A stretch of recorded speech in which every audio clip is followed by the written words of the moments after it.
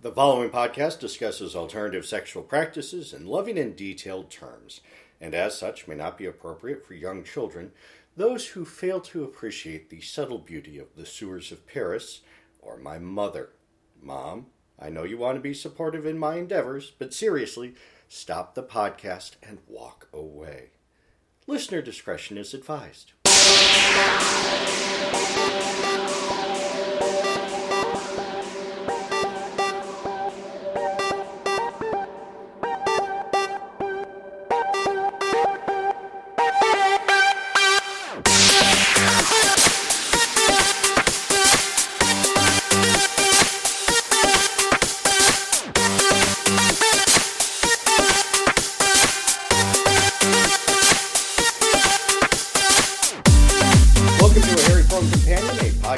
Wholesome kink and perverted knitting. I'm Sir Arcane. I am flying solo today.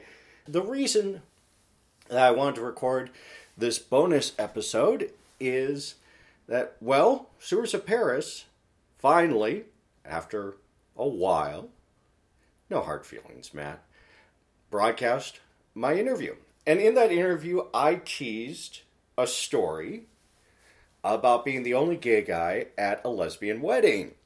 So I thought I would provide this bonus to fill in that story. This was the wedding of my aunt, who was kind of the black sheep of the family on my dad's side, the Catholic side of the family. Yeah, she's an interesting one. At the age of 17, she forged her mother's signature to drop out of high school and attend the Prestidigitation Academy in Colon, Michigan. That is the type of magic that is done with the hands for birthday parties, bat mitzvahs. She did a few stage shows opening for larger magicians and spent some time on a cruise ship. So she got to see the lovely Caribbean on a cruise ship. She also introduced me to Willy Wonka and the Chocolate Factory, which, surprised hasn't come up on the sewers yet, but maybe one of these days.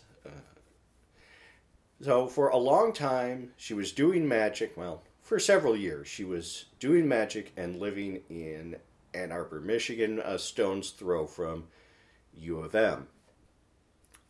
Then she started doing analysis, and by having her head shrunk, she decided that magic was not an honest way to make a living, that it was too deceptive. Which, personally, I think stage magic is one of the most honest forms of making a living, because you tell somebody you're going to lie to them, and then you do it. And everybody has a great time. So she decided, in her infinite wisdom, that instead of being deceptive with magic, she was going to move out to Boulder, change her name, and claim Cherokee heritage, and make and sell drums. Yeah, we didn't understand it either. When she was in Boulder, she met a lovely woman who will remain nameless. They fell madly in love with each other and decided to get married. And I was available, and my parents were available. My brother wasn't. I think he was tied up with classes at that time. So I fly out to lovely, gorgeous Boulder, Colorado, and sleep. Oh, the altitude. I'd never been up that high before, other than maybe in a skyscraper, but no, I don't even think that. But yeah, being over a mile high in altitude, when I'm used to being, I think Lansing is about 150 feet above sea level. Yeah, it kind of hit me like a sack of bricks. So that was fun. I'm not, brain working kind of slowly. And I asked first time there, I asked, hey, what's the gay nightlife in town like? And my aunt says, oh, I don't really know any gay guys. All of my connections are in the lesbian community. Like, oh, okay. Guess I'll play good little son and hang out with my parents. Yeah, well, I could have saved money on the rental car. Anyway, I'm there for a few days, get myself acclimated, and go to this beautiful, gorgeous mountaintop theater, sort of, just outside of Boulder. I forget the exact name of it, but oh well. For the ceremony. I'm there for the rehearsal, and they have decided to invite two goddesses to bless their wedding, which are represented by great big paper mache heads. So I'm looking at them, and one looks vaguely Japanese, and one looks vaguely monstrous. And I asked my aunt, who are the goddesses? And she says offhandedly, well, that one, the Japanese one, is Amaterasu, which I'm probably pronouncing wrong, goddess of the sunrise and new beginnings. And I'm like, oh, yes, wonderful. That's a beautiful goddess to invite to a wedding. How nice. This is the other one. Oh, that's Kali. Kali. You invited Kali to your wedding. Well, yeah, I mean, in order to have a new beginning, you have to break apart the old. Now, I'm not a Hindu, but isn't that Shiva's domain? Well, yeah, but Shiva's not a goddess. And, yeah, we need to have goddesses at this wedding. Okay, not my circus, not my monkeys. What's this? Oh, Sage, smudge the guests as they come in? All right, yeah, I can do that. Smudge, smoke over everybody. Yeah, my dry cleaner wondered what the heck that smell was coming off of my suit when I brought it for dry cleaning when I got back to Michigan. Sit there and, yeah, there were only 2 men at the entire ceremony. My father and myself. Beautiful, lovely ceremony. But, yeah, I got some glares. Yeah, men. What are men doing here? Yeah. The wedding was interesting. Good food at the reception, though. And lots of good alcohol that I probably drank too much of. But fast forward through their marriage. My aunt's wife, at the time, was studying ecology, going for her PhD.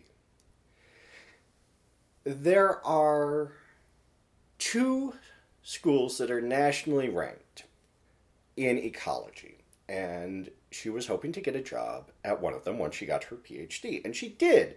One of those schools was the University at Boulder. That's not where she got the job.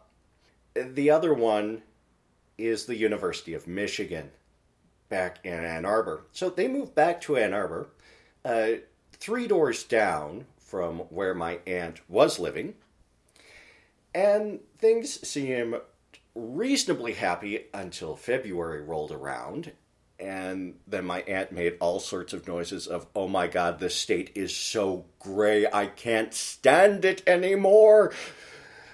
So they did what one does when there's a lot of stress on your relationship. They tried to have a baby. Yeah, broke out the turkey baster and the donor, and tried to get my aunt's wife pregnant 3 times, 4 times, multiple times. I don't remember the exact number. Enough of them to the point where I was asking, and several of the other family members were asking, well, if they really want a baby, and the wife is having difficulty conceiving, why not the aunt? Yeah, we never got a clear answer to that. So that put even more stress on the relationship until finally my aunt said, forget it, I'm out of here. I'm going back to Colorado. It's beautiful there. So, yeah, she packed all of her stuff back in a U-Haul and hightailed it back to Colorado, where she continued making drums and playing drums, got a job as a drummer in a Riot Girl group that toured as the opening act for the Indigo Girls, which you really can't get more lesbian street cred than that.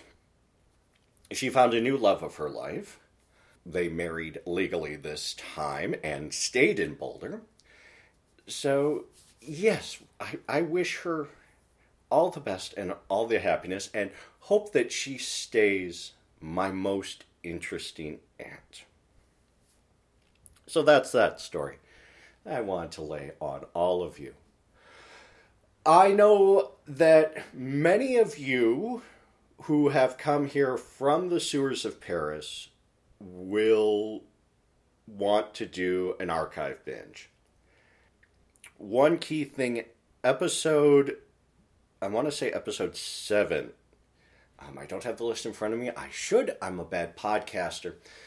But the episode where we interview the proprietor of, well, I can see the picture. It is the picture of the Crochet Jockstrap Crochet Empire. That's the one. So that one with the picture of the Crochet Jockstrap as the image on the podcast. The stereo mix on that, for the first half at least, is completely broken, and I have been told that it sounds really, really bad on headphones.